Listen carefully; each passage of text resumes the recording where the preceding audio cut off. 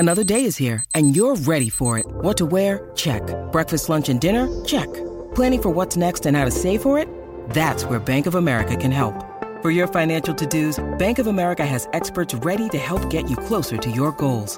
Get started at one of our local financial centers or 24/7 in our mobile banking app. Find a location near you at bankofamerica.com/talktous.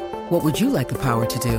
Mobile banking requires downloading the app and is only available for select devices. Message and data rates may apply. Bank of America N.A., member FDIC.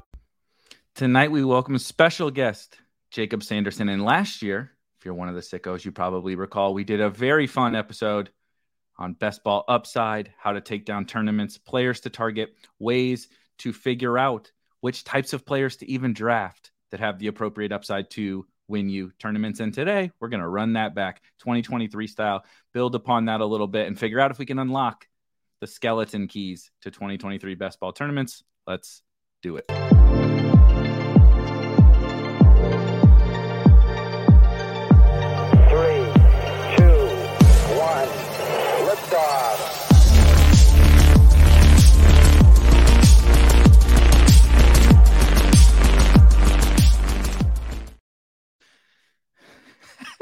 Might want to add Jakob to the show. I clicked the button.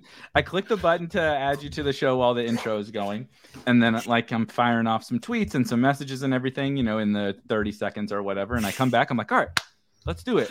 Then you just see your own mug on your own mug on the screen right in front of you. So that's always fun. But Jakob, how is everything going? I haven't gotten to talk to you since I think the draft. It was the ship chasing draft party. Yep. We were usually getting interrupted by an inebriated Benjamin Gratch after every 10 words. So I love that.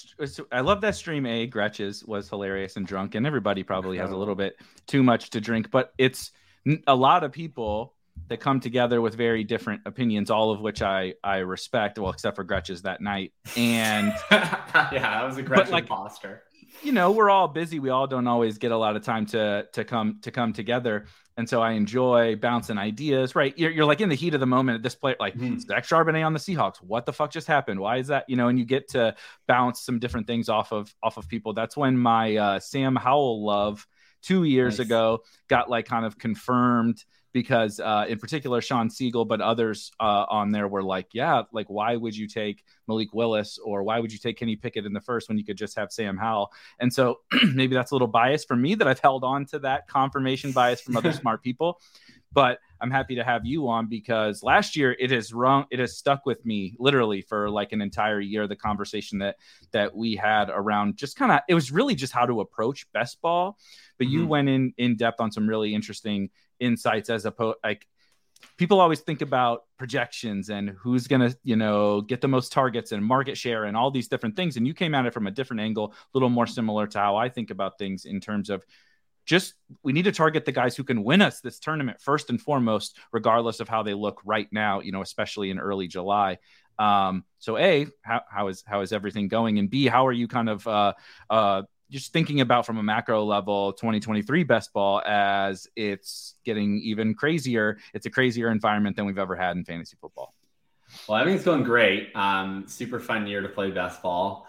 It's hilarious. I've fully gotten Stockholm syndrome to our best ball economy when I saw a guy that I drafted some high stakes teams with be like, I think we got to take Mike Evans this year. And I was like, in the early sixth, he was like, bro, he's going in the 90s on FFPC right now. I was like, oh yeah, right. That's how the rest of the world lives. It must be nice. Yeah, exactly. Not taking players that project for 9.5 half PPR points per game in the fifth. But it feels like the entire industry has learned that lesson to such a degree, where it really creates a fascinating draft environment this year.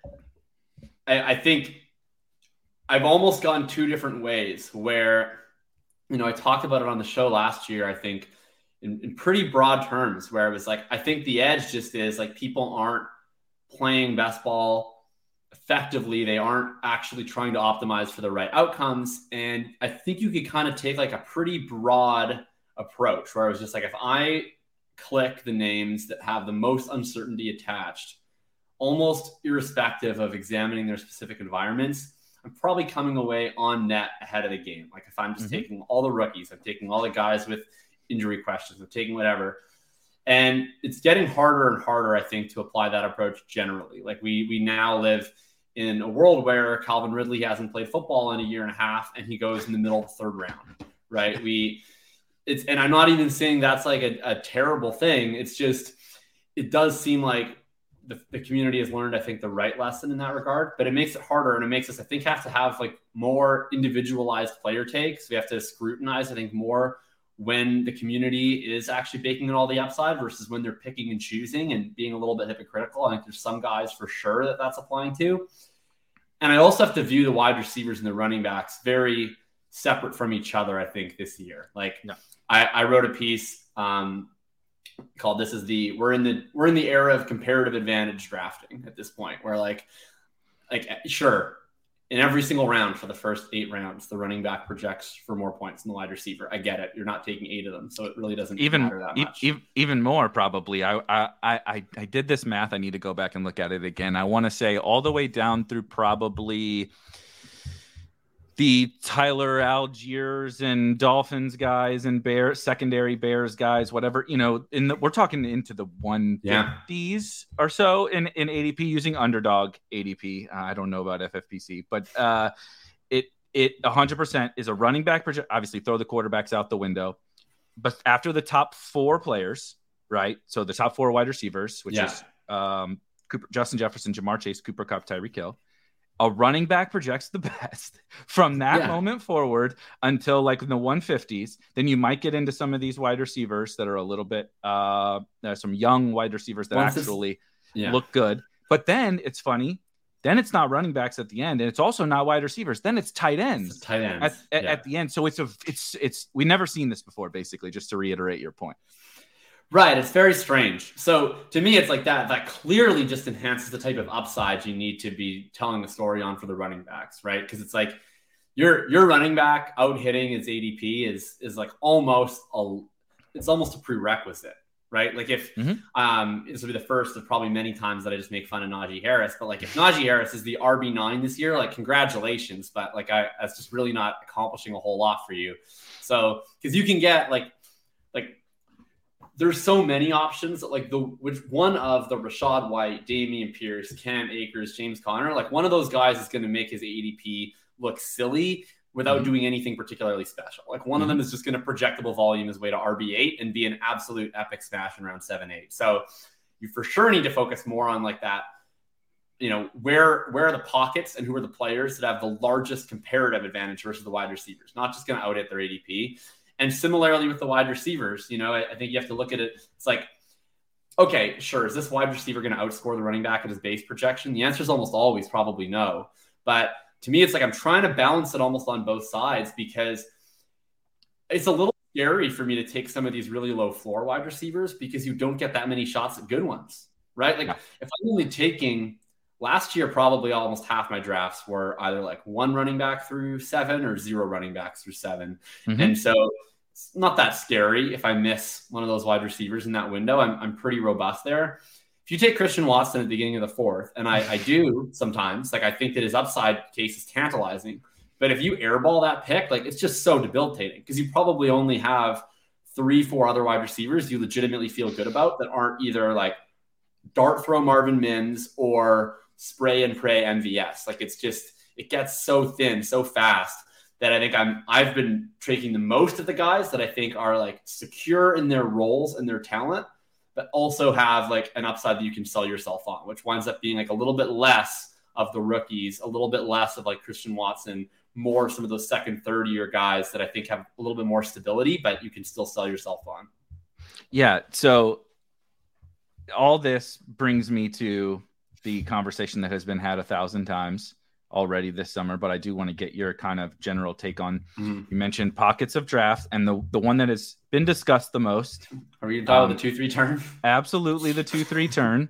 Second round. We'll call it, we'll expand it a smidge to say the mid second round where still the running backs project better. Basically down to everybody has their own little bit of a flavor right in the outside of Christian McCaffrey.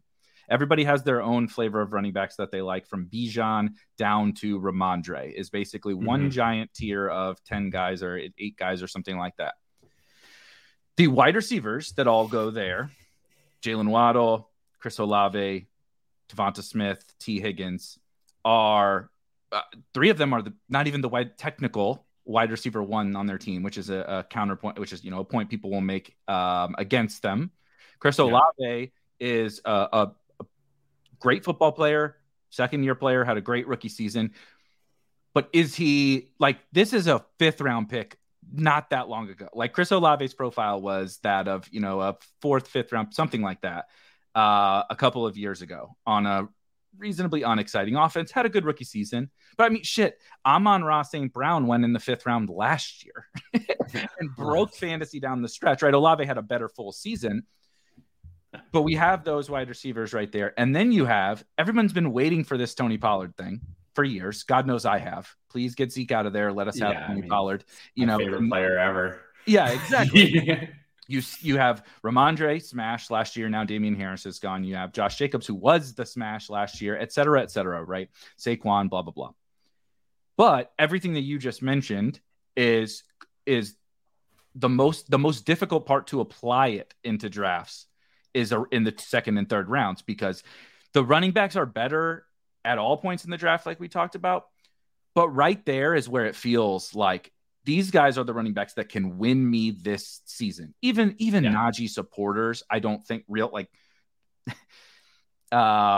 realistic Najee supporters, not the people that you just can't talk to about it. But they would say, okay, yeah, Najee's not going to be Christian McCaffrey. Najee's not. I can see Najee is not going to do what Josh Jacobs did last year. I mean, Najee's ceiling season probably looks like his 2021 season, which makes him like a really good 4th round pick. But it's not. You're not putting him on the cover of your "This is the story of the 2023 fantasy season" article. 100%. And if you flag plant him, you're not going into next season with 50,000 more Twitter followers because you made Najee Harris your guy, right? It's just not, but he does project better, whatever. For sure. But how are you in your drafts, or at least how are you thinking about it for me, I don't want to leave the draft with I don't want to flip over the cards on Thursday Night Football and say, oh my God, I have 3% Tony Pollard and 3% Saquon, and right? Because I know what the landscape is. And I know that, like you said, when I get to 7th through 12th rounds, I can just hammer running back and have an awesome stable of running backs and not, have to deal with this wide receiver problem. And I might be able, you want you to pick up a quarterback or a tight end, whatever. But how are you kind of handling, are you dipping your toe, is this a double Dutch or whatever? Or how are you thinking through, from a portfolio perspective, that kind of area of the draft?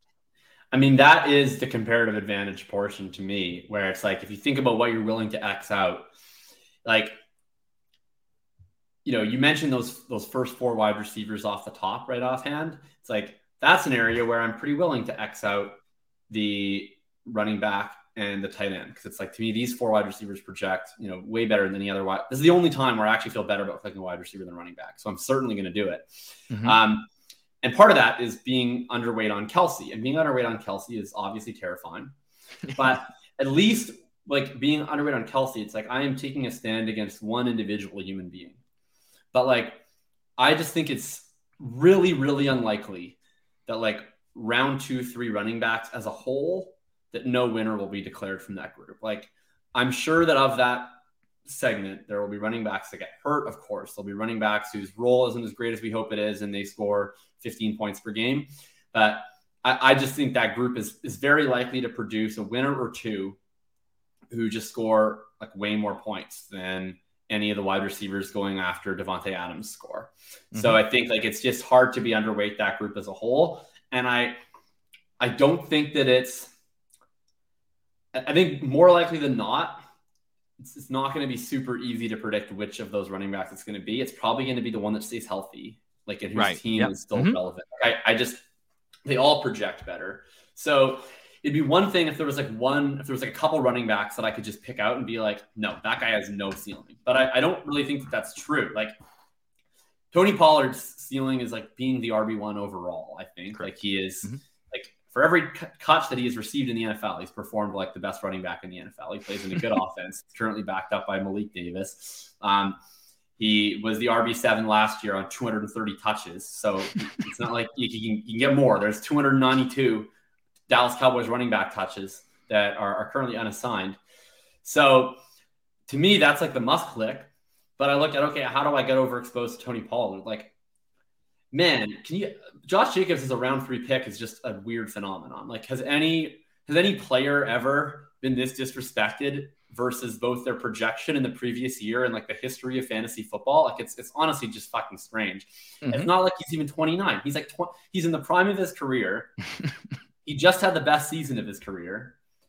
He projects, like, I just did my projections this weekend, and he actually projected out higher than Jonathan Taylor and Bijan Robinson for me. Like, correct. Like, not in like a way that makes a difference. Like, they were all like within half a point of each other, but on my spreadsheet, Jacobs is in the higher cell.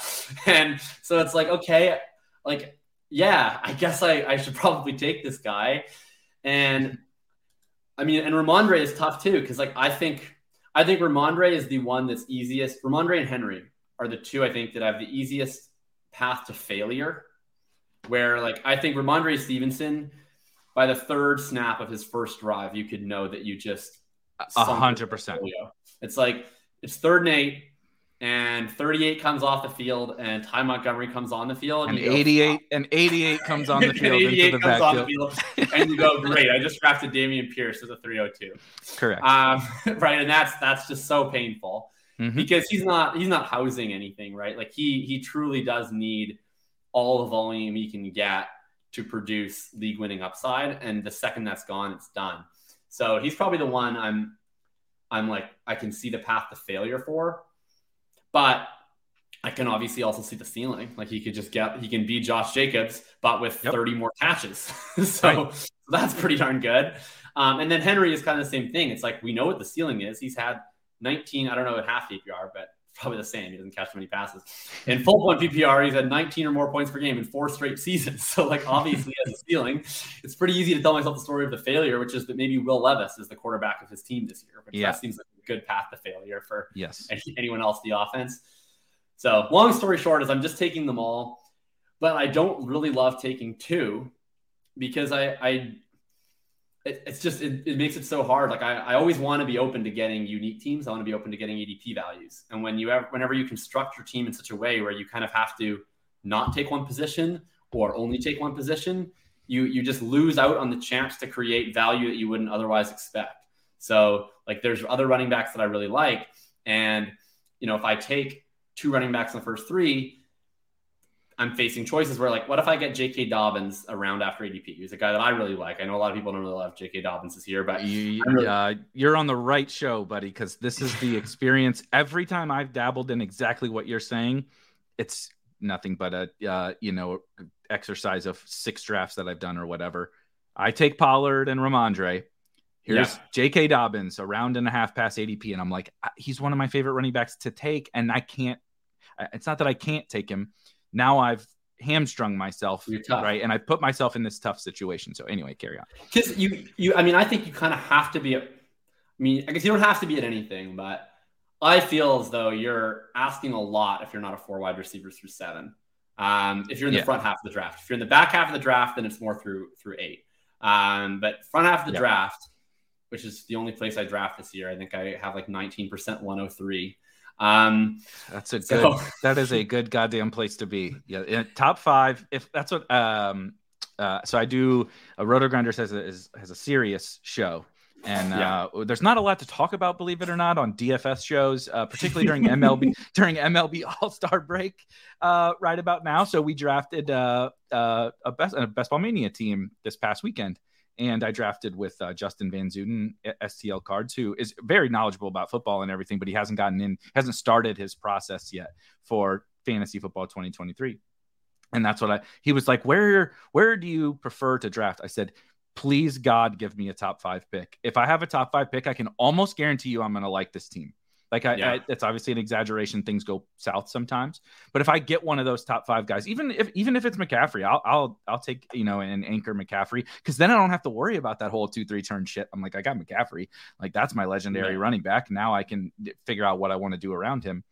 But it is so distinct between there. And I also like what you said about, you're drafting in the back half, having it through 8 because of the nuance of how the picks play out, and especially who's available in the 7th and 8th rounds.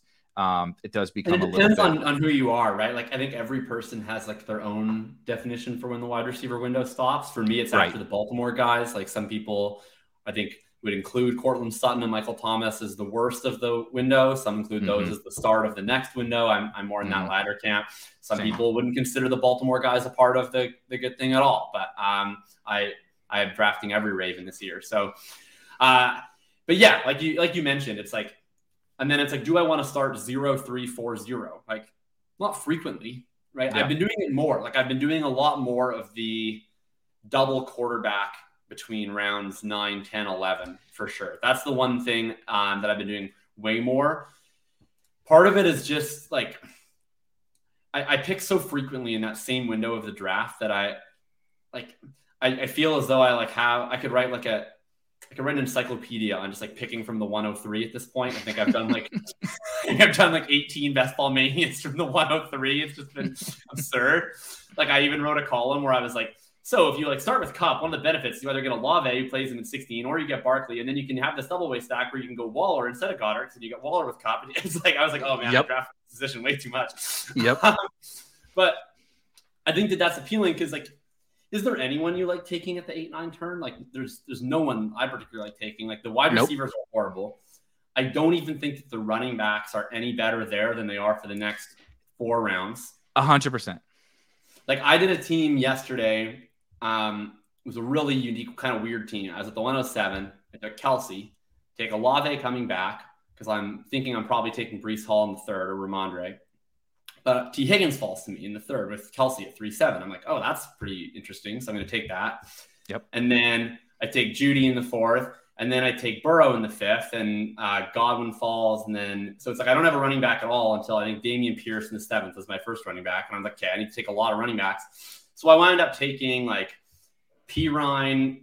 And then I take Damian Harris. And then I take, I forget one of the guys, maybe Brian Robinson or something. But I was like looking and I was like, my running backs 2 through 5, I think, have the exact same amount of chance to score the same amount of points, despite like being. They're all the same. Mm-hmm. It was like Elijah Mitchell, Khalil Herbert. Like I don't even know who I like the most. Like I even wrote them out in my rankings, and I have like a block of 12 running backs in a row, and I just put like AM for above market, like just copy and paste because I don't even care. I love that. I feel that in every single draft, and I have started to do at least one of those quarterbacks in that window, like you mentioned, 8, 9, 10, 11, whatever. Let's call it, I'm trying to look at it right now. Richardson kind of gets there. Anywhere Tua even gets that, right? So from Tua to Geno. So Tua, Anthony Richardson, Dak, Cousins, Daniel Jones, and Geno. That little window right there. I mean, I like all of them fine. No one is like, oh my God, I have to have this guy. You know, there's no one here that I have to have, but they also do all have plenty of upside to be a great pick there. And as you said, we're past the wide receiver window, which is, I call it the Bateman line. For me, it's nice. Bateman.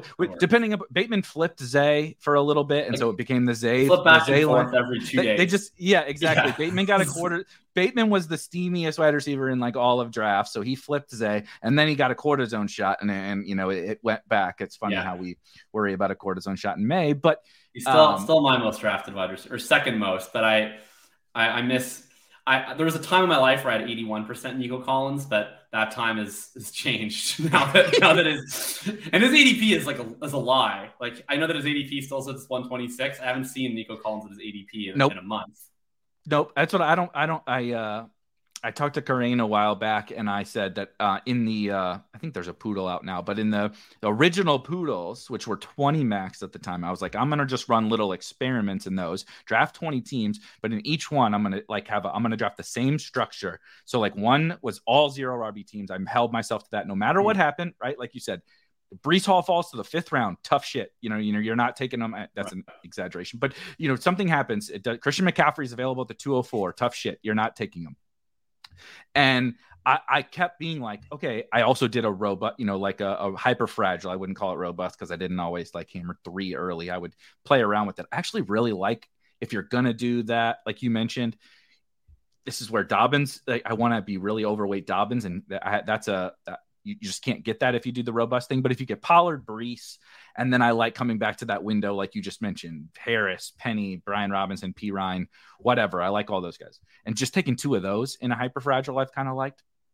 But Nico was like, when I'm doing this hyper fragile thing, I'm like, I feel like I'm probably going to draft like 80% Nico. But I kept the only wide receiver that I liked basically after pick 85. Like he was like the only guy that I could see upside and that is going to run all the routes. Like it was the only person. 100%. But I didn't end up, I mean, I was overweight because that's what happens when you draft 100% hyper fragile teams, but it wasn't like that much. And like you said, it was because I'm trying to map it out by people's ADPs, and he's never there at ADP, but his ADP, I feel like his ADP should be like 105, but it keeps, the app keeps telling me it's like 130. So he's falling somewhere. It's just never in any drafts. I think it's just the lag where like I can't even remember what he opened at, but it was like 4 or 5 days into BBM, his ADP was 159.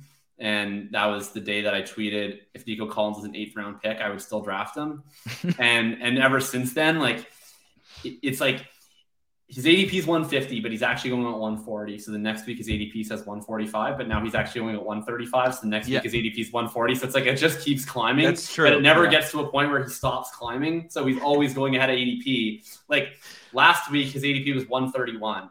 But then he was always going at 120. So now it's 126, but now he's going at 115. So it's like, no matter where he goes, people will take him around ahead of ADP. That's true. And it's not stopping until he passes Michael Thomas. I promise you this. Before the NFL season kicks off, Nico Collins' ADP will pass Michael Thomas. I feel confident in that. Well, Michael Thomas will tweak his ankle again and not be practicing. And the Michael, I'm still not even if his ankle is 100%. Yeah, that's true. Be like Dennis Hodge, he's really close to practicing. That is true. I wonder what it's like to have Michael Thomas bags. It's like I would have rather had Will Fuller bags. At least so fun for 2 weeks, man. I felt so good. I felt so rich. They even threw him a goal line fade, which like didn't used to be, he used to dominate, but it wasn't on goal line fades. And you were like, what the hell just happened? And then he turned back into the corpse of Michael Thomas. But what you were saying about those quarterbacks, I think that's been a really interesting way in terms of like full upside across your entire team. I have my guys in particular, Sam Howell and Brock Purdy that go late that I really like. But I'm not going to sit here and tell anyone that I think like these guys are going to be consistent, competing at the top of quarterback scoring points. This group from Tua to what I say, Geno, Tua to Geno, absolutely on a week in and week out basis can compete with the top. Are they Jalen Hurts? No, but we saw Daniel Jones compete with that high end for most of last year. Geno popped up, right? We know Tua was one of the only quarterbacks to score 40 fantasy points in a game last season, right? Et cetera, et cetera. And so I found that to be this spot where, like you said, the running backs that go there are like Javonte, I guess Dalvin's a smidge ahead of there, but James Cook, Gibson is also a guy who's just, my God, his rise is crazy.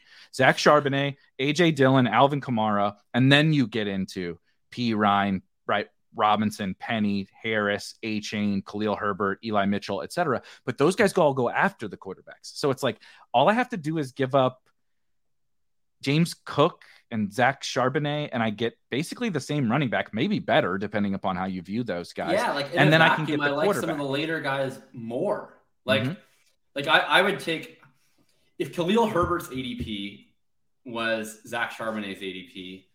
I would probably take less of the quarterback because I would be more upset about missing out on Khalil Herbert than I am missing out on Zach Charbonnet. But like, I don't really mind missing, like, I don't know, AJ Dillon, like there's so many of the same guy where it's like, okay, they're probably the 1B and so they're going to score 8 points per game at base. And if the other guy gets hurt, then they're going to score 15 points per game. And then there's the other group. Like that's like the Charbonnet, Dillon, P. Ryan, Elijah Mitchell contingent. And then there's the other group, which is like, they're going to score 11 points per game. And if the other guy gets hurt, they're going to score 11 points per game. And that's, and that's like the Khalil Herbert, Brian Robinson, Damian Harris. Like correct. That's them. So to me, it's like, depending on what you need, you have like 5 options in bucket A, and you have 5 options in bucket B. And for some reason, we have to order them. So there's an order to how they go, but it doesn't seem like any of them are actually really all that different from each other. So at least that's how I perceive them. And I'm not even sure that my ranks line up with how they're actually drafted. So it's certainly a spot where if you want to wait, you can wait. And like, it'd be different if I was drafting a bunch of teams like the one I just talked about. If I was drafting like I was last year, where I, have coming into that stage of the draft with 0 or 1 running back, then it's like, well, I need 4 of these guys. Right. Like, normally I don't. Like I'm almost always I'm almost never at 0 running backs through 7. I'm sometimes at 1. I'm probably most often at 2. So I really only want 1 or 2 of this next tier of running backs, and then maybe 1 or 2 of the really late ones, right? Do you think in terms of overall upside? So we have that early pocket. We have from Najee down to let's exclude, like you mentioned, the Dameon Pierce, right? Let's start that as our kind of 0 running back line. That Dameon Pierce tier is what we'll call it. Then you have the kind of dead zone before it, and we all have a couple guys that we like as they go in the dead zone, but like I don't view J.K. Dobbins as that. I do view, Miles Sanders as well. That. I've just been using Miles Sanders as a personal punching bag on Twitter for the last 3 months, so I don't need to make more fun of Miles Sanders. But yeah, I don't understand that ADP at all. Yeah, I mean Miles Sanders. If there is a Mike Davis of this season, it certainly feels like Miles Sanders. But so if I'm building a team, and we haven't talked that much about quarterbacks or tight ends. We know that the elite tight ends give us the best access to particularly a spike week in the playoffs. And we know the elite quarterbacks are awesome. And we've gotten really good at projecting kind of elite quarterbacks and be efficiently drafting elite quarterbacks. We just said that running backs kind of all throughout the draft are projected better than wide receivers. Do you think that this year a 0 running back approach can have more upside even than historical seasons, because you're getting Dameon Pierce or Cam Akers or these guys like you mentioned in the 7th, 8th round, and then you're still getting Khalil Herbert in the 11th round. So you can kind of have your cake and eat it too. Your wide receivers, however, are weaker than old 0 running back teams. So how do you think about that balancing act, right? Old 0 running back teams, dude, these are guys going in the first round that you might have had 3 of them on the same team in 0 running back teams. Now your third wide receiver is like Jerry Jeudy, who I'm fine with Jerry Jeudy, but it's a different third wide receiver on a 0 running back team. But your running backs are better, right? Your running backs are better than ever before. Like, how do you think about that dichotomy? Well, I think you need a few things to happen. Like I wrote about this in a different piece where I just wrote about kind of like how does 0 RB win this year? Like last year, how did 0 RB win? Well, the early wide receivers basically all hit. Mm-hmm. And then there was enough mid to late running backs that hit, and you combine those two things and 0 RB wins, right? I think this year what needs to happen is first of all, the first round wide receivers need to smash, right? I think that needs to happen, which is probably basically everyone through Devontae. Those guys need to smash. So you need to eliminate CMC, Bijan, and Eckler from outscoring the people who go around them. And then I think the biggest thing that you actually need in a 0 RB for this to be a winning 0 RB year is I think that the wide receivers in 2-3 are such a dog to outscore the 2-3 running backs on net.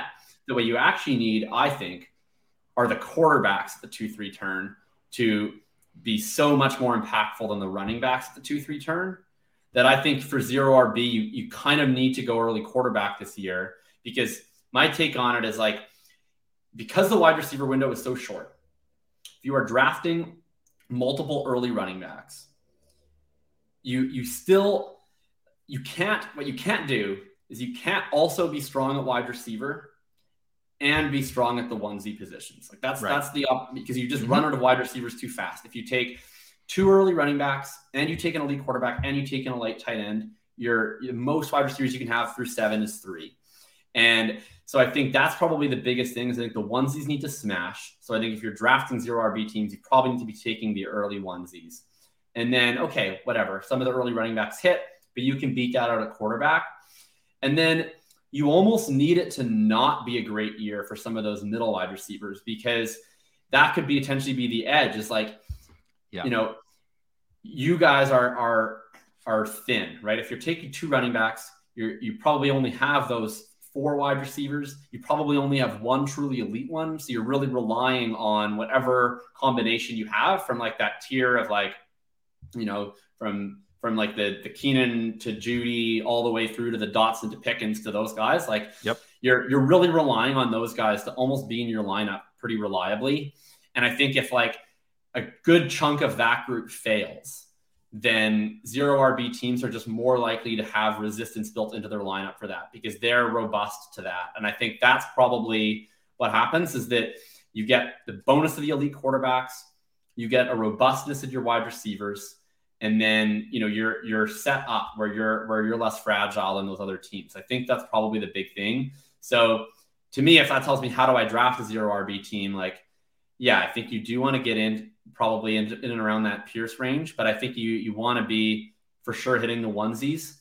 And I'm getting lost slightly, but like, yeah, basically, I mean, long story short, I haven't been drafting as many 0 RB teams because at the end of the day, I think there's a point where you have to make it up. It's like, okay, I'm deferring CMC because I can get Pollard later. I'm deferring Pollard because I can get a better price on Dobbins later. I'm deferring Dobbins so I can get a better price on Pierce later. But once you get to Charbonnet, you're not actually getting anything, right? Like these guys aren't actually as good. So it's like at a certain point, you're either deferring the elite running backs so you can get other elite running backs.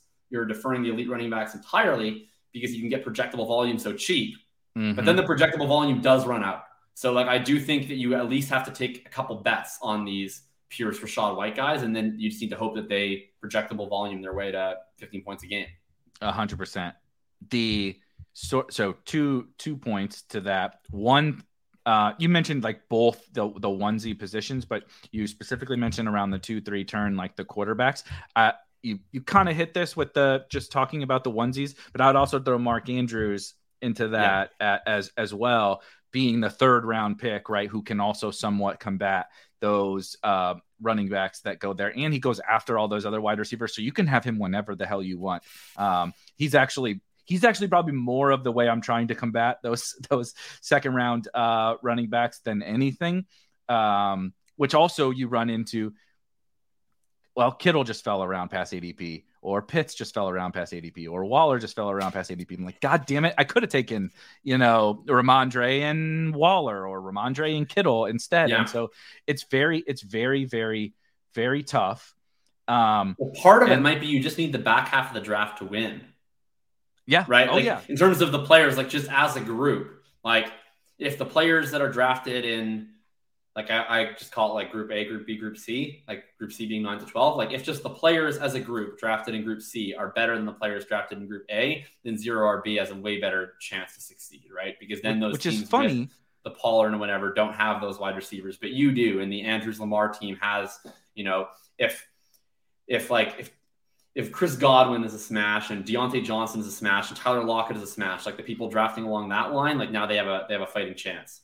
Yep, 100%. And it's funny because that has been the thing that we've been kind of not arguing for the last couple of years, but we've had Christian McCaffrey, right? So we've had Christian McCaffrey, we had Jonathan Taylor, who's not quite the same 101, but we even Cooper Kupp or whatever. We had this first tier, and it was, how do we beat? I remember I recorded probably 10 hours of content in the last couple of years. Like, how the hell do we beat CMC teams with CeeDee Lamb? It's like this feel like CeeDee Lamb and whatever, pick your last year, 2 years ago, whatever it was, pick your shitty wide receiver 1. And how do I beat the only legendary running back left in the player pool? How do I beat him? And sometimes it's just variance. That's how it goes. The back half of the draft has won 2 years in a row, despite the fact that, again, this year we're saying it's a little different this year because it's all wide receivers. But again, we're saying the front half of the draft has a distinct advantage because not only do they have an advantage in round 1, they might have an advantage in round 2 and round 3. Right. So you get the end of an elite tier in the 2nd round, and you get the beginning or the kind of end of the super elite tier across all positions. All the quarterbacks are gone. Right. If you pick 103, like you did, all the elite quarterbacks might be gone. And I don't know if Andrews would be gone necessarily, but he could be. And all the running backs, right. We're into the Amari Cooper zone. which is like nobody wants to be in the Amari Cooper zone because you're just like, fuck, that's I have when to take Amari. You're taking calls to other general managers and asking if anyone's interested in trading up. Like if it was a Right, dynasty if you draft, could you'd be like, trade- pick on the yes. block. I'm going for a walk. Yes, if you could trade in best ball every time Yeah. somebody got on the clock at 307 or 306 Like or a whatever, they future would 2025 first, please. please. So I will take. Just give me. I'll trade down to the end of the third. Give me your 18th. Like I don't give a shit. Yeah. I just want out of this pick because I do not want to take Amari Cooper at the 307 or whatever. But that's where we are. So then on the flip side of the zero RB discussion, I want to talk about utilizing those. You mentioned kind of when you talked about the 2-3 turn guys. But if I know I want to dip my toes into these early running backs because they're so good and they're so much better. Yeah. Particularly the second round guys, but Christian McCaffrey's pretty fucking good himself. Yeah. You and I both like J.K. Dobbins, whether the people like Najee Harris or whatever. There's so many running backs along the way here that like, how do you properly put it all together in a draft? Like if you had it your way, how are you, let's not necessarily from the 103, just in general, how are you kind of piecing those running backs together when I say I constantly am fighting this battle about not fighting the battle, but trying to push back on people that are like, you just have to take the 2-3 turn running backs. You have to take the 2-3 turn running or second round running backs. Cause JT and those guys don't necessarily go with the 2-3 turn because like I said, well, Dobbins projects better and Dameon Pierce projects better and Damian Harris projects better. And all these guys project better later. So don't tell me I have to do anything because I have all this other stuff too. But you could if someone also came to you and said, dude, these guys, Tony Pollard would have been a top 5 pick 2 years ago. Like not even that. We're not talking about 10 years ago. We're talking about 2 years ago. This guy would have been a top 5 pick and I can get him at the 2-3 turn. I'm not going to turn that down. But then how do you construct the best roster around it when you do want to take these early running backs? Like, how are you thinking about, right? You don't like anyone behind Rashad Bateman, but you're going to have to take guys back there. You know what I mean? Like, how do you put it all together? If someone says, I want to draft a robust team, I want to take Pollard and Ramondre and J.K. Dobbins and then Dameon Pierce. How do I do this? Well, the way you do the robust team, right, is you probably have to, I think that's where you really have to attack the 2 quarterback window because so like I got caught in a spot here. I'll use an example of a draft. I even posted this one on Twitter because I thought it was unique. I was thinking at the 111 and it's an interesting thing where like I think Eckler projects better than Bijan Robinson, should go ahead of Bijan Robinson, but I usually don't take Eckler, but then I usually do take Bijan. And it's more just that when I'm picking in the back half of the first and Bijan's there, I don't really like the running backs at the 3-4 turn.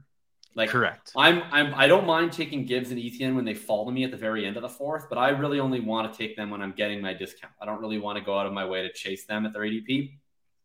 So for that, it's like, okay, I'm probably taking Bijan because I don't really have any of these running backs that I like. And I hate Madison and Sanders, so I don't ever take them at the 5-6. Mm-hmm. So it's like, so I take Bijan, but when it's Eckler and it's 107, I'm like, yeah, but I'm probably going to get Breece Hall in the 3rd. So I don't do it as much. Anyway, so I take Bijan, I take Devontae Adams. And when you know it, the 3-4 turn, I end up getting Breece Hall and Josh Jacobs. So I take Jacobs at the 311. Hall falls me at the 402. I'm like, okay, well, I'm certainly not saying no. So I guess I'm going to have these 3 running backs. And then it's like, well, I certainly am not taking, a quarterback anytime soon because like my wide receivers are crying right now. Like we're in peril. So, I hammer 4 wide receivers in a row. I get the 0-3-5-0. And then we get in a spot where it's like, okay, this is going to be, I'm going to do 2 quarterbacks right in the window. Perfect. Because I have Adams and Jacob. So it's Anthony Richardson, of course. And then kind of a weird spot where Addison fell to me super late at the end of the 7th. So then I was able to get him with Cousins. But I also could have done Geno because I was setting that up with Lockett, Deontay at that next turn. Nice. So anyway, so I think that that's kind of the way that I would look to do it is if you want to take a lot of running backs, you still need to get your wide receivers. So you bet on the 2 in the window. And then, you get some of these late round tight ends. Like I even think the tight ends are so cheap that you probably can, if you feel you really need to, go with 2 where one of them isn't that early and your second one is like, at the very end, right? Like Tyler Conklin is dead free. He's probably getting 70 targets.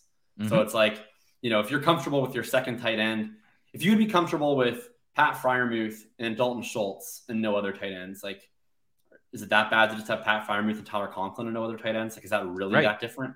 It's probably not that different. So that's one way. And then, so I think that's like probably the biggest thing is it's 2 quarterbacks the window. Because I think 3 quarterbacks and you're dedicating like 3 quarterbacks, you just won't have enough wide receivers, I think. And you won't have good enough wide receivers if you take one early. So I think it has to be 2 quarterbacks between round 9 and 12, or it doesn't have to be, but that's how I would do it. But 2 quarterbacks. I'm still able to get enough wide receivers in the window. I'm pushing my first quarterback to late. I'm taking my second one right after, so I don't have to take a third. And then I can, proceed with the rest of my draft the way that I want to do it.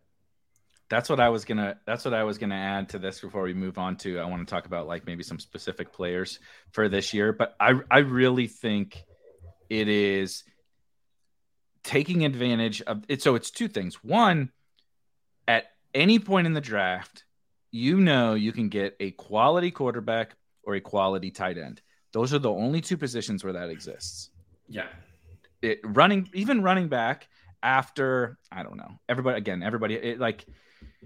I don't want to like overrate Chuba Hubbard, but let's call Chuba Hubbard. Chuba is like such an incredible pick because I know every other running back that is the backup and could feasibly score mid RB2. They're all going in the 130s and 140s, but Chuba goes at 182.0 and has been going exactly at 182.0 for the entire season. He went. So I also remember this when on not for the draft, but when on chip chasing early in the off season, and then Corinne and I do a weekly show, and within the course of 2 weeks, everybody that I talked to was like, yeah, I just keep clicking Chuba. I don't know why he's going at like pick 195 or whatever. And he's I'm not saying it was all everybody that was talking, but I think just the industry realized very quickly, like there's no reason why this guy's going in round 17 or whatever. And he went way up, but he's hit this wall for some reason around 180 or something like that. So I just keep taking him. He's but 0% different than Jaylen Warren. That's what I'm saying. And I love Jaylen Warren, and I draft Jaylen Warren too. I do as well. Yeah. Yeah. But like you said, it was like the Khalil Herbert thing. Khalil Herbert versus Zach Charbonnet. Like you said, I even if they go higher, if Chuba goes higher, I'm still going to take him because he's mispriced in my opinion right now. And I would feel like I don't want to go into the season without any Chuba Hubbard, even if he skyrockets in price. And those are things that I have to balance over my portfolio. But again, even at running back, once I get past Chuba, I'm like, I don't know, what's the difference between all of these guys? They're all scratch off lottery tickets. I don't know if they're the backup. I don't know if they're going to make the team. I don't really know anything. I'll draft a bunch of them later, but like it's just, for now, it's probably just not worth it, right? Like I think if I'm taking the guys that there's so many tight ends that nobody even drafts, that like if I'm getting my uniqueness badge, like I'd rather just do that by drafting Kate Otten or like Jelani Woods or whatever. Like I don't really need to do the Keontae Ingram yet. Like it's like, okay, why don't I wait and see if Keontae Ingram is actually the backup, and then I'll draft a bunch of Keontae Ingram. Because he's also still going to be unique because he does not get drafted right now. So you're still accomplishing your unique, right? If this thing is 50%, I'm making up a number. If this thing is 50% full by the time we find out who the Arizona backup is, guess what? That player is unique. It doesn't matter if they rise. Right. He's still unique because he's not, it's like if in DFS. We saw this in the data last year with Benjamin, Jerick McKinnon, like a lot of these guys that were undrafted and then became drafted at the end. They still weren't on a very high percentage of teams.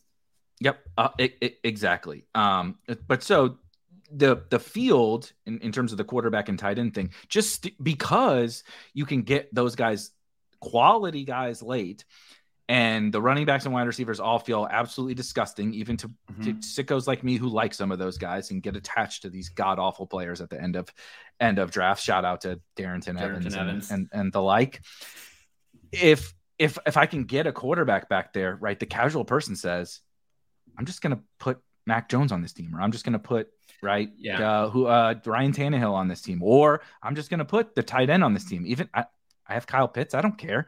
I have the tight end back here. So everyone is taking 3 of those guys. a guy who was in the chat here, Sacrilegious, has just written up a couple of articles for us today that got posted to the website, which everybody needs to check out. And one of the things that he pointed out was that 3 quarterback, particularly on underdog, is probably one of the most overutilized things. And not only because of like historical win rates and all that kind of stuff, I think it's a lot because of this particular landscape.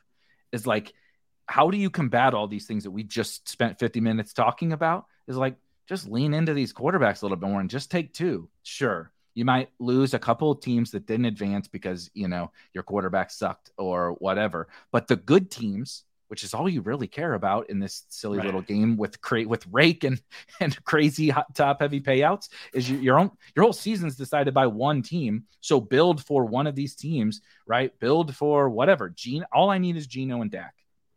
All I need is Geno and Brock Purdy, right? Push it a little bit further, right? Maybe you like Aaron Rodgers more than I do. I don't. Right. But I'm saying all I want is Aaron Rodgers and whoever, right? You like Aaron Rodgers and Ryan Tannehill. The market's idiots. Why is Tannehill going in the last round? Why is Aaron Rodgers going there? That's what someone says. Lean into it, because that's how you can combat the fact that no one ever feels comfortable through 8 rounds of a draft. No one ever feels, certainly no one feels comfortable through 12. So how do you do it? I think it's with those onesie positions. What do you make of, because I think there's almost like an intermediate period where, you know, like you mentioned, quarterback and tight end feel like the best picks at the very end of the draft, especially now. Talk to me in 6 weeks and I'll say running back for the best pick. But for now, we don't know who's going to win these camp battles. There's just once I know who the Chargers backup is, then I'm spending 3 days doing nothing but drafting them. But right now, it could be Stiller, it could be Kelly, it could be Ezekiel Elliott. I have no idea. Yeah, and the free agents. That's the other thing. We got four veteran free agents that haven't signed anywhere. Yeah. Right. So right now, I think quarterback and tight end feel, you know, maybe not even the best pick, but they certainly feel like the comfiest clicks at the very end of drafts. And you want to get utility out of that comfort. So, you know, we also talked about that middle section of the draft, right? Our quarterbacks especially feel really good. I do like some of those tight ends in that range, but I understand that that's like the stone worst bet historically. So I don't really want to talk about my Greg Dulcich exposure, but it's fine. Yep. But you get into Chig, Dulcich, Chig, Dulcich, even up to Freiermuth, all those guys. I understand. I really like Freiermuth. I don't understand. He's like a boring player, but I just think he's a lot better than people think he is. I just think he's mispriced, which is not really the reason I like to be in on players, but I don't know. I think he's just better than where he goes. But I think you can also really easily tell yourself a story that he breaks into that. I don't want to say super elite tier, but kind of into the elite tier. He has 22% targets per route run on a 9.88 odd. That's what you would want. And he's entering his 3rd year and he's going to be 24. If his name was Patoli Friar Conquo, he would have around 780 ADP. But I just think I think people look at him and they're just that's Hunter Henry. I don't know. But his profile doesn't look like he's Hunter Henry. His profile looks like he's Dallas Goedert. And that is a really good point, because despite the fact that the Titans are one of the most disrespected offenses in all of fantasy, and I think that they probably should be. I don't have an argument against that. Chig, we're projecting a lot onto Chig because of not much really, a very micro sample. But Hunter Henry goes in the last round. Hunter Henry doesn't even get drafted in every single draft, which is kind of wild. It does not. And Freiermuth goes kind of close to Chig, actually, right? Yeah. And yet, I don't know. Pickett is probably certainly in terms of upside, a higher upside bet than any of those other quarterbacks. I mean, I don't love Kenny Pickett. I don't hate Kenny Pickett. Kenny Pickett is the most meh guy of all time to me. He's whatever. But we're not. Yeah, I set up a lot of Seattle Pittsburgh stats, and sometimes I don't get Geno. Same. So. Yep, exactly. Same. And I can tell myself the story if I cover up his name and it's first round pick, first round pick, 2nd year player. Deontay, Pickens, Freiermuth, whatever. This all seems fine, So I think everybody just gets the ick with Pittsburgh. Yeah, I don't know what it is, but Freiermuth is a great 100%. He's fancy Hunter Henry to people, but I think he should be fancy. I don't know. I'm trying to think of a different, but he's much more than that to me in terms of his upside case. Yeah, I mean, I think he's pretty Goddard. Like, I think he's pretty similar in a lot of respects. Like his ADOT is similar, his target earning rates are similar. I like that. Yeah. He also plays in like a really condensed route share offense where it's like there's only 4 guys that run routes. Like, obviously it's like the absolute poverty version of the Steelers or of the Eagles. Like the saddest possible. But part of that is that Deontay Johnson and George Pickens are nowhere near as insurmountable obstacles as AJ Brown and Devonta Smith. So that's one aspect. Anyway, that's my Freiermuth corner. But I do think that there's like a part past that, like in like, let's say like 140 to 160 range. That's the only range where I actually don't really like the quarterbacks. Like I don't actually think there's like a great reason why Derek Carr and Jordan Love are demonstrably better than, like, does Derek Carr project it any differently than Mac Jones? Like I guess Olave is like way better than anyone Mac Jones is throwing to. So that's something.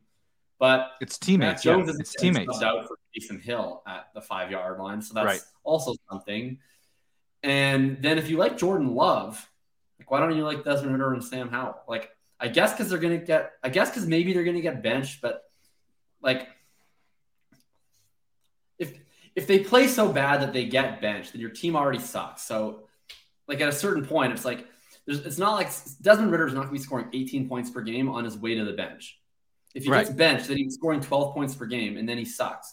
Okay, if Jordan Love scores 12 points per game, he probably doesn't get benched, but then your team still sucks because Jordan Love is scoring 12 points per game. So at a certain point, I don't even care. I'm so sick of talking about Sam Howell, so I don't want to like deep dive on it, but you just summed it up perfectly. Is like we have to take on some risk at some point in these drafts. You're not gonna handcuff your way to $3 million. I'm sorry to tell you, it's not going to happen. I'm not saying you have to take on the risk with Sam Howell and Desmond Ridder and Ryan Tannehill or whatever, but there's only so many quarterbacks that are at a cost with the requisite upside to actually win you this thing. Jordan Love, I don't really think is one of them. I could certainly at least admit that it's possible. Riding the bench for a couple of years, he has grown into something, right? Him and Watson and these guys come together or whatever. But like you said, I draft some Derek Carr mostly because I'm just in on the Saints and that's a macro level Saints approach. I hate Derek Carr for fantasy, like absolutely despise him. But like I'm trying to look here. But I mean, even some of these rookies, is Bryce Young's never going to get benched. Well, probably never going to get benched. Yeah. But like, is he ever going to do something to where you're like, oh yeah, baby, showed up to week 17, got Bryce Young on my team, a 5'8" quarterback that doesn't run on a run first offense. Like, it's notable that out of all of the quarterback mystery boxes this year, right? Like Richardson, Love, Stroud, Young, down to Howell and Ridder, the two with the most rushing yards in college and the two with the best weapons are the ones that are free. Like Ridder and Howell's peak rushing yard season in college is higher than Anthony Richardson's peak rushing yard season in college. I get that that's like somewhat like bad faith or whatever. I'm not going to project that they run for more yards than Anthony Richardson, but they do run. And they throw to Kyle Pitts and Drake London and Terry McLaurin and Jahan Dotson, not Michael Pittman and Alec Pierce, not Christian Watson and the 2023 rookie class. Certainly not DJ Chark, Adam Thielen, Robert Woods. Like, just disgusting. So it's something like I don't know. Like you're not getting like with Richardson. It's like I can talk myself into getting end of rookie season Jalen Hurts or last season Justin Fields. I can't talk myself into that from Sam Howell and Desmond Ridder, but I mean, I can talk myself into 2019 Ryan Tannehill out of Desmond Ridder. Like Tannehill's the 22nd best quarterback in the league, something like that. He's like the 16th to 25th best quarterback in the league. Ritter's probably not. Ritter's probably the 35th, the 40th best quarterback. But that's what people said about Tannehill. But that's what people said about Tannehill. Nobody thought Tannehill was any good. The guy played wide receiver in college. He was not anything special when he came into the league. It's not anything about that, but it's just saying your assessment of Desmond Ridder is fine. I think he sucks too. But like, but that's fine. I'm open to.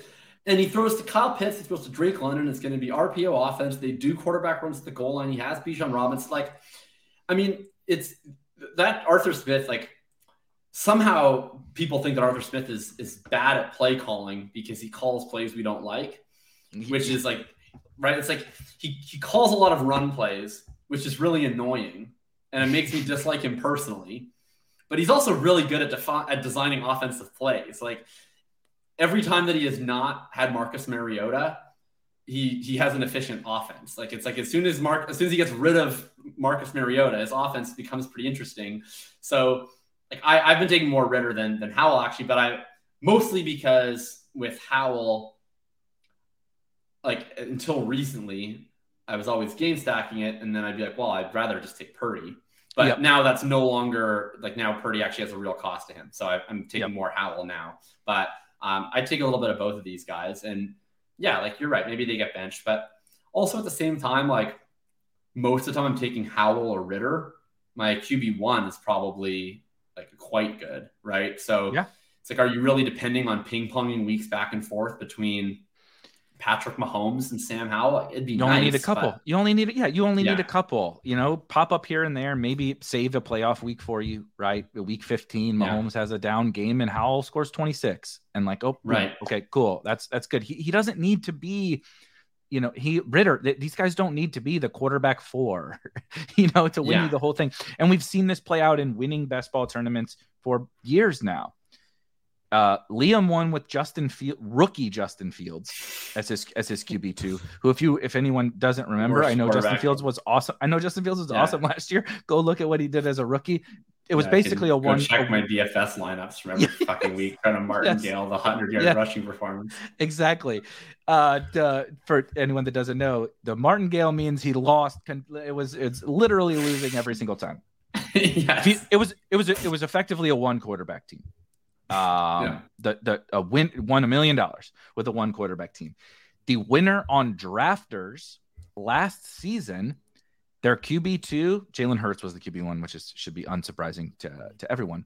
And Jalen Hurts missed the end of the year, which is just how good this guy's team was. And drafters cumulative scoring weeks 1 through 17 effectively had one quarterback and had multiple weeks with 0 quarterback points because his QB2 was Zach Wilson.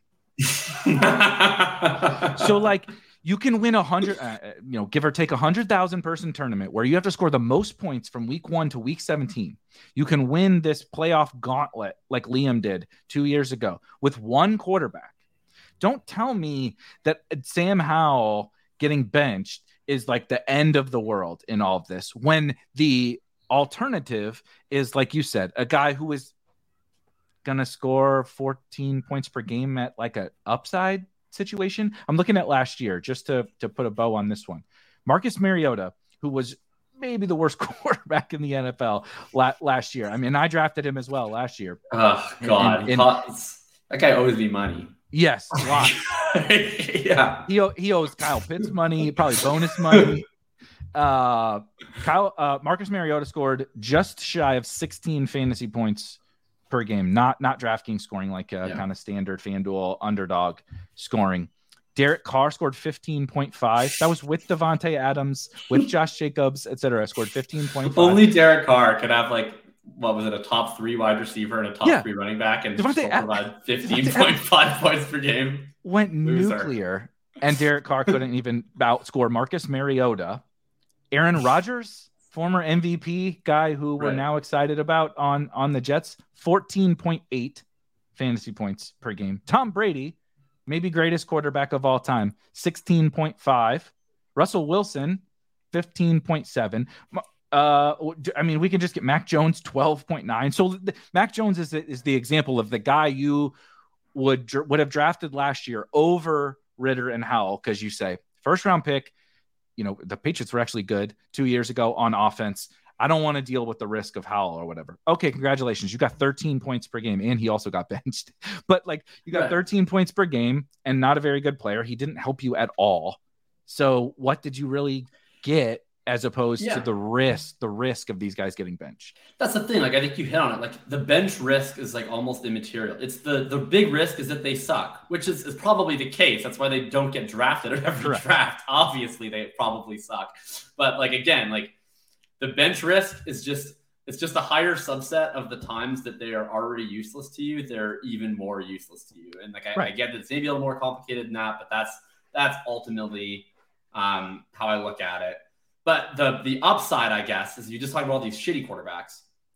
Why I keep coming back to liking the 2 quarterbacks in the window is that I really would prefer, if I can, that opportunity to get the low-owned quarterbacks through. And it's a little harder when my team is set up Jalen Hurts, Desmond Ridder. It's like, do I really want to optimize my team for the scenario where Jalen Hurts sucks, Desmond Ridder gets 23 points per game, and then I get a Jalen Hurts like week? It's like, that feels like a Calvin Ridley level parlay. So to me, like, and by that, I don't mean drafting him at ADP. By that, I mean what he's betting on NFL games. In terms of which, if drafting him at ADP also feels like somewhat of a parlay, but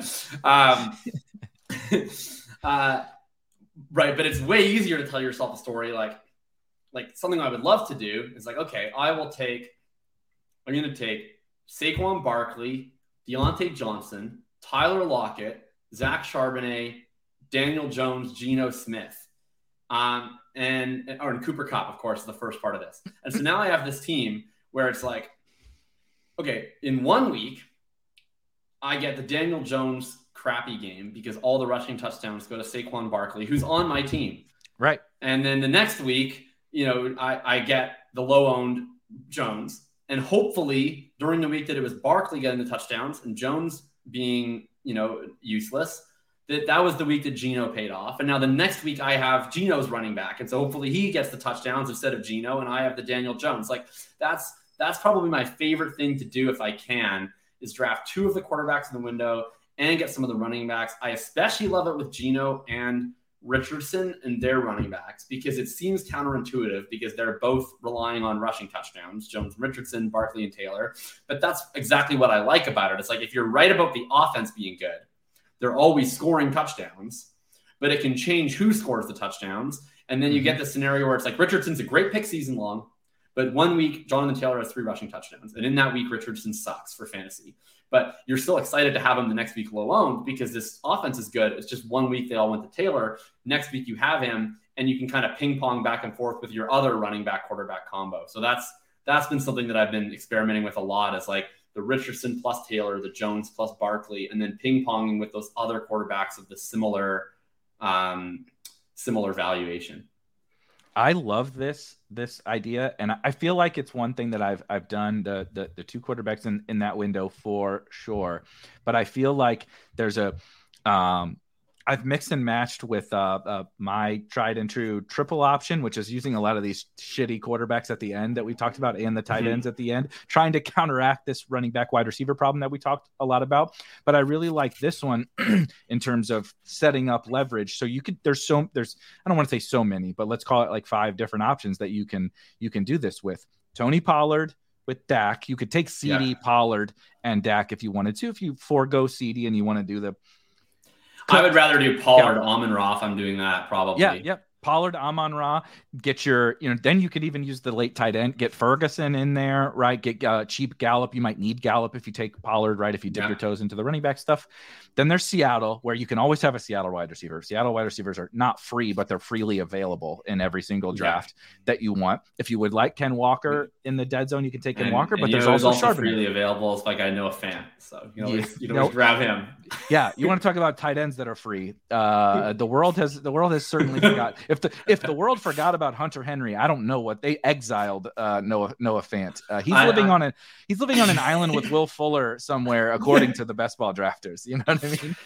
Yeah, it was recently. I was in a dynasty trade discussion, and I was in a Devy league, and I had already. You could only bid on 7 freshmen, and I had already bid. I had already got all my freshmen, so I had like 80 extra auction dollars that I couldn't use. And I just said, like, whoever still has players left to fill, let me know what you want the rest of these auction dollars. And someone was like, I'll give you someone from the end of my bench. And I was like, oh, I'd like Noah Fant. And he was like, deal. So I got Noah Fant for auction dollars for players I couldn't bid on. That is his current value. That is he is literally the meme or the joke or whatever, people like, I'll give you a bag of balls or what, that people will say that about, like, some shitty baseball player that's like, Chuck Knobloch got the yips, can we please get him out of here, just anything, fill up our Coke machine, from Moneyball, like, dude, promise to we'll give you this guy if you fill up our soda machines for a year or whatever. Like, that's Noah Fant. But you can do it with Dallas, you can do it with Seattle. Yes.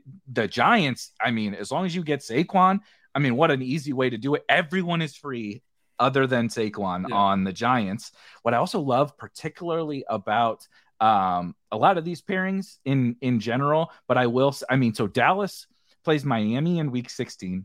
I could certainly tell myself a story of that one being a shootout. The Giants play Philly in week 16. Yes. So that's not very fun. They're probably not going to score a lot of points, but they play the Rams in week 17. And I don't know if anybody's seen the Rams roster, in particular, their defensive roster. Not great. I would love to be, and now imagine that roster, but in week 17, when they win 2 games for the first 12 weeks or whatever, probably going to be a pretty good matchup. Seattle, you could tell yourself the Pittsburgh's not an amazing matchup.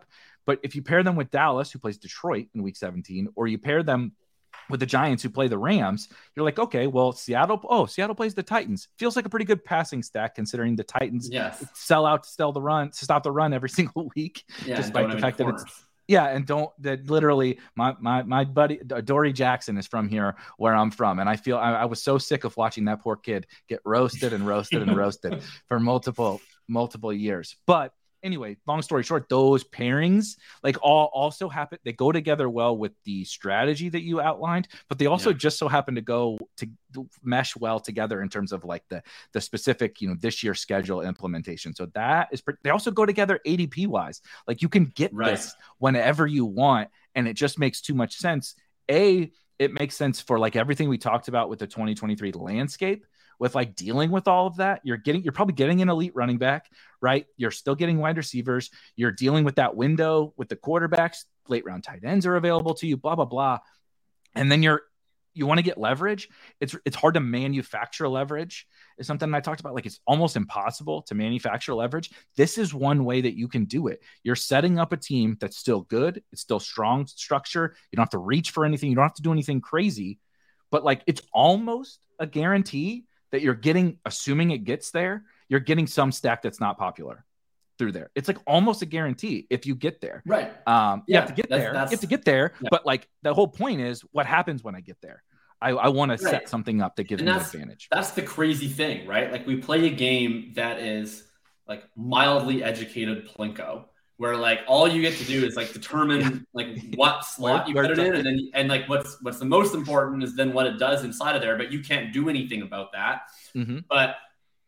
And it's like the question that keeps me up at night is like, probably one of the most important factors to this entire tournament is leverage, right? How do I get the low owned guy that nobody else has, who scores all the points? And there's nothing you can do from a player selection to obviously do that. It's like it's just all these like 1% edges. And then ultimately, this is what I came to, is like, this is probably one of the most reliable ways where you can tell yourself a story of doing that. And that's what I've been trying to do in as many drafts as possible. I love that one. Because like you said, you really can't, and it's also guaranteeing the right type of players that we want to have as leverage, right? Like, technically some 18th round pick who is not being drafted right now and pops up or whatever later on, that we, Keontae Ingram is undrafted right now, and becomes this year's, a shitty version of Eli Mitchell or something like that, right? You're like, oh man, this guy ends up stealing the Cardinals job because James Conner is dusty. It's still the Cardinals running back, and they play the Eagles in week 17. And like, is he going to like, like it's one, like he could still have a good game, right. but like even if James Conner starts the game, he's resting by exactly. left in the first quarter. It's 28-0. So whatever other running back is on the roster for the Cardinals in Week 17 is playing like the last 3 quarters. We can guarantee that. If you want to get the guy who will help you advance and have a 0% help you in the playoffs, that's James Conner right there. Like he projects so good for 14 weeks, and he will be questionable with general soreness for the last 3 weeks of the season. Yes, 100%. But like telling yourself the story that Keontae Ingram is winning you Best Ball Mania 4 is like a really, really tough one to tell. But if I say, but if I tell you you have Dak, Amon-Ra, Jake Ferguson. Jake Ferguson is Dalton Schultz, and you have Dak, Amon-Ra, Jake Ferguson, and Michael Gallup, and they're 1% owned. That one seems pretty good. Like that seems pretty good to me. You know what I mean? Huge. And et cetera, right? I have unowned Daniel Jones to Darren Waller with Cooper Kupp on the other side. Like that sounds pretty good to me. Those types of things can win you the tournament, and that's really ultimately what we're looking for. And the Darren Waller one is big too, because so many teams, this is another one I do. So many teams, you take Kupp right at 3 or 4. Kupp and Hurts go very nicely together. There'll probably be a lot of Kupp and Hurts teams. Kupp and Barkley also go. So you get this like Kupp, Barkley, Hurts start, which is not that hard to get. And then even if you don't get Barkley, right, what would happen naturally? You take Hurts, you don't have Smith, you don't have Brown. Oh, I'm going to take Dallas Goedert. Right. But Darren Waller plays the Eagles in Week 16, and he plays Cooper Kupp the very next week. So you can actually play it the other way, where you don't take the Dallas Goedert with Jalen Hurts and everybody else takes. You take their Week 16 opponent. Jalen Hurts does not need to be stacked. Jalen Hurts can have 40 points on 3 people shoving his ass into the end zone. So that's fine. And then you can get the Week 16 into Week 17 with that, and potentially you get the big Goddard week, but then, you go into the Cooper Kupp scenario the next week too. And in fact, I'd add, you can put on Rashad Penny or DeAndre Swift or Kenny Gain, whatever I don't want to dive into a breakdown of the Eagles backfield, but say you like Rashad Penny, like I do. In this scenario, you have set up this way to make Jalen Hurts or Rashad Penny leverage, or right. You've set these couple different scenarios up, and you just said, well, Jalen Hurts I know he's going to be good, but I don't have to have AJ Brown or Devonta Smith because I have Cooper Kupp and I have these other good players. And now I can set it up with maybe I get low owned Rashad Penny in there against the fucking Cardinals in Week 17, and I also have this other low owned stack. And the next thing you know, you just built this mega leverage monster that nobody else has. For sure you do, because who is like stone almost 0% to have a ceiling game in a scenario where Jalen Hurts hits without either of his wide receivers, like Rashad Penny, because he's not scoring a touchdown in that scenario. He is not catching one of those. Yeah, he is. I promise you, he's not catching one of those. Right. Like if Hurts is hitting without his wide receivers, that means Hurts is running for multiple touchdowns. This means Rashad Penny isn't. So then you're getting nothing out of Penny, and then you're getting low owned Penny, exactly like you said, against the Cardinals, which is a feast. On the 1% chance, of course, that Rashad Penny is still active in Week 17. But it'll definitely be Boston Scott week, as we've mentioned it being Rashad Penny here. But if Hurts throws 2 and runs for 3, there is no scenario in which Rashad Penny gets any of those. Like it's just he's not going to do anything. So you better and then he's also not going to probably run for 200 yards or whatever. So there's no chance that he is popular. Really quick, I just want to hit 1 or 2 kind of your favorite-ish players in terms of this kind of upside conversation that we're talking about here, right? Where like you're kind of flag planting who is a guy, not Cooper Kupp, who is on like 40% of your teams. That is I don't want to. He is on an insane amount of my teams for being the 3rd overall pick. I have 18% Cooper Kupp. That's unbelievable. But a guy or two that have this upside profile that you're really looking for, maybe has kind of uncertainty that the market, isn't totally buying in on, but you're buying in on them because of the upside. Yeah, well, we've danced around him, and I've just like mentioned that I'm in on him, but I haven't really dug in. This is probably the one guy that I'm like taking the biggest stand on that most of the members of the Cool Kids party is not in on anymore. But I'm taking a major stand on J.K. Dobbins. We talk about all those round 2 guys. What do they all have in common? Nick Chubb, Derrick Henry, Jonathan Taylor, Bijan Robinson. All of them at their peak are guys that are going to have between 290 to 310 carries. They're going to be super efficient. and they're probably going to catch between 30 and 40 passes. And some of them are in offenses that we project to be somewhere between horrible to average. The Baltimore Ravens went from a total goofy offense that doesn't even resemble any other NFL offense possible, an offense in which their lead wide receiver frequently ran less than 70% of the routes because they just shuffled them in like appendages to their offensive system. Now they get Todd Monken, who's going to run a legitimate offense. Also part of Todd Monken's offense, compared to Greg Roman, where they were continually in the 15 to 18% target share to running backs every time he's been there, Todd Monken was up 19%, 23%, 19% at Georgia. He would frequently use Kenny McIntosh on creative, legitimate running back route trees where he's running angle routes. He's running up the seam. He was getting used. And also, when he was in Cleveland as their offensive coordinator, I understand he wasn't the play caller. So how much say he had over personnel usage versus Freddie Kitchens, hard to say. But that 8 games before Kareem Hunt came in is the only time in Nick Chubb's life in the NFL that he has ever continually stayed on the field on third downs. His rookie year with Kitchens, it was Duke Johnson on third downs. He got to play all 3 downs. He set career highs in targets, receptions, and yards with Monken when he came into Cleveland. And then since then with Stefanski, even when Hunt's out, Dearness Johnson has come in and taken some of those third down snaps. He's definitely shown to be a guy who's willing to use his early down runner as an every down hammer.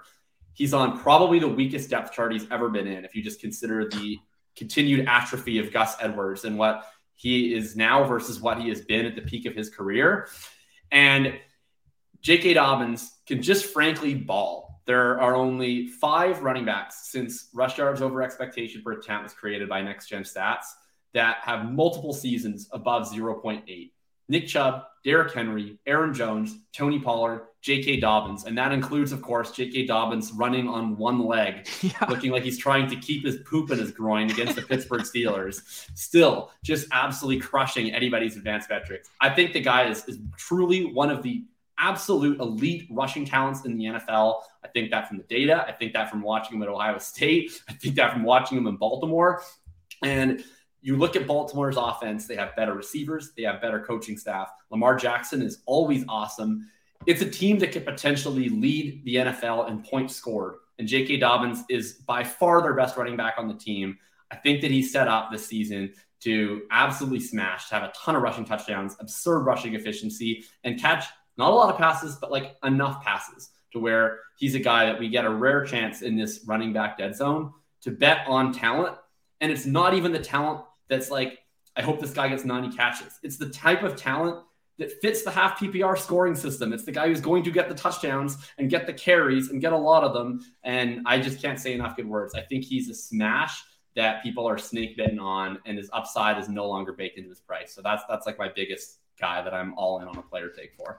If that is not the fucking perfect way to wrap up a show, then I don't know what it is. I have 22% J.K. Dobbins already, and nice. after you just said that, I'm like, I don't feel like that's enough. And that was how good of the sales pitch. I couldn't agree more about absolutely everything. And just the Ravens in general. I think like most of my highest owned players are like all Ravens. But that is a perfect synopsis. Before we get out of here, though, do you have anything that you're working on? Any more posts coming? I know you got a episode coming up with Corrine and Davis again here pretty soon. But just anything you want to put out there for the folks. For sure. So you can find all my written work, jakobsanderson.substack.com. Hop on Thinking About Thinking. I think my 2 most recent posts were my best ball rankings, but each of those also has like a pretty big preamble. One of them talking about the wide receiver economy. One of them talking about complementary drafting, how, we're attacking certain late round picks to mesh with certain early round picks.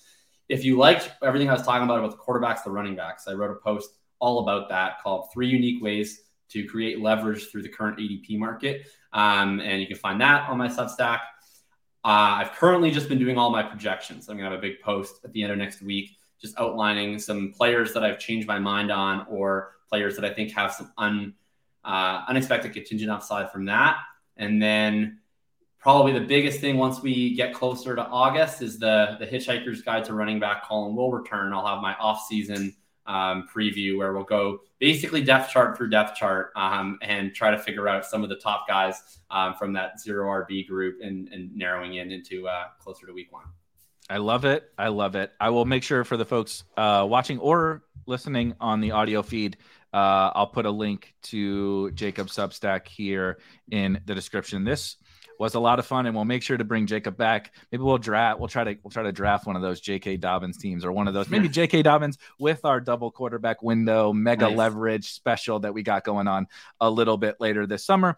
But for myself and for Jacob, and my dogs are apparently starting to go crazy over here. I don't know if they jumped over my head or anything, but we've been on mute because they're going crazy. But for all of us, we'll see you guys next time. Have a good one. Peace.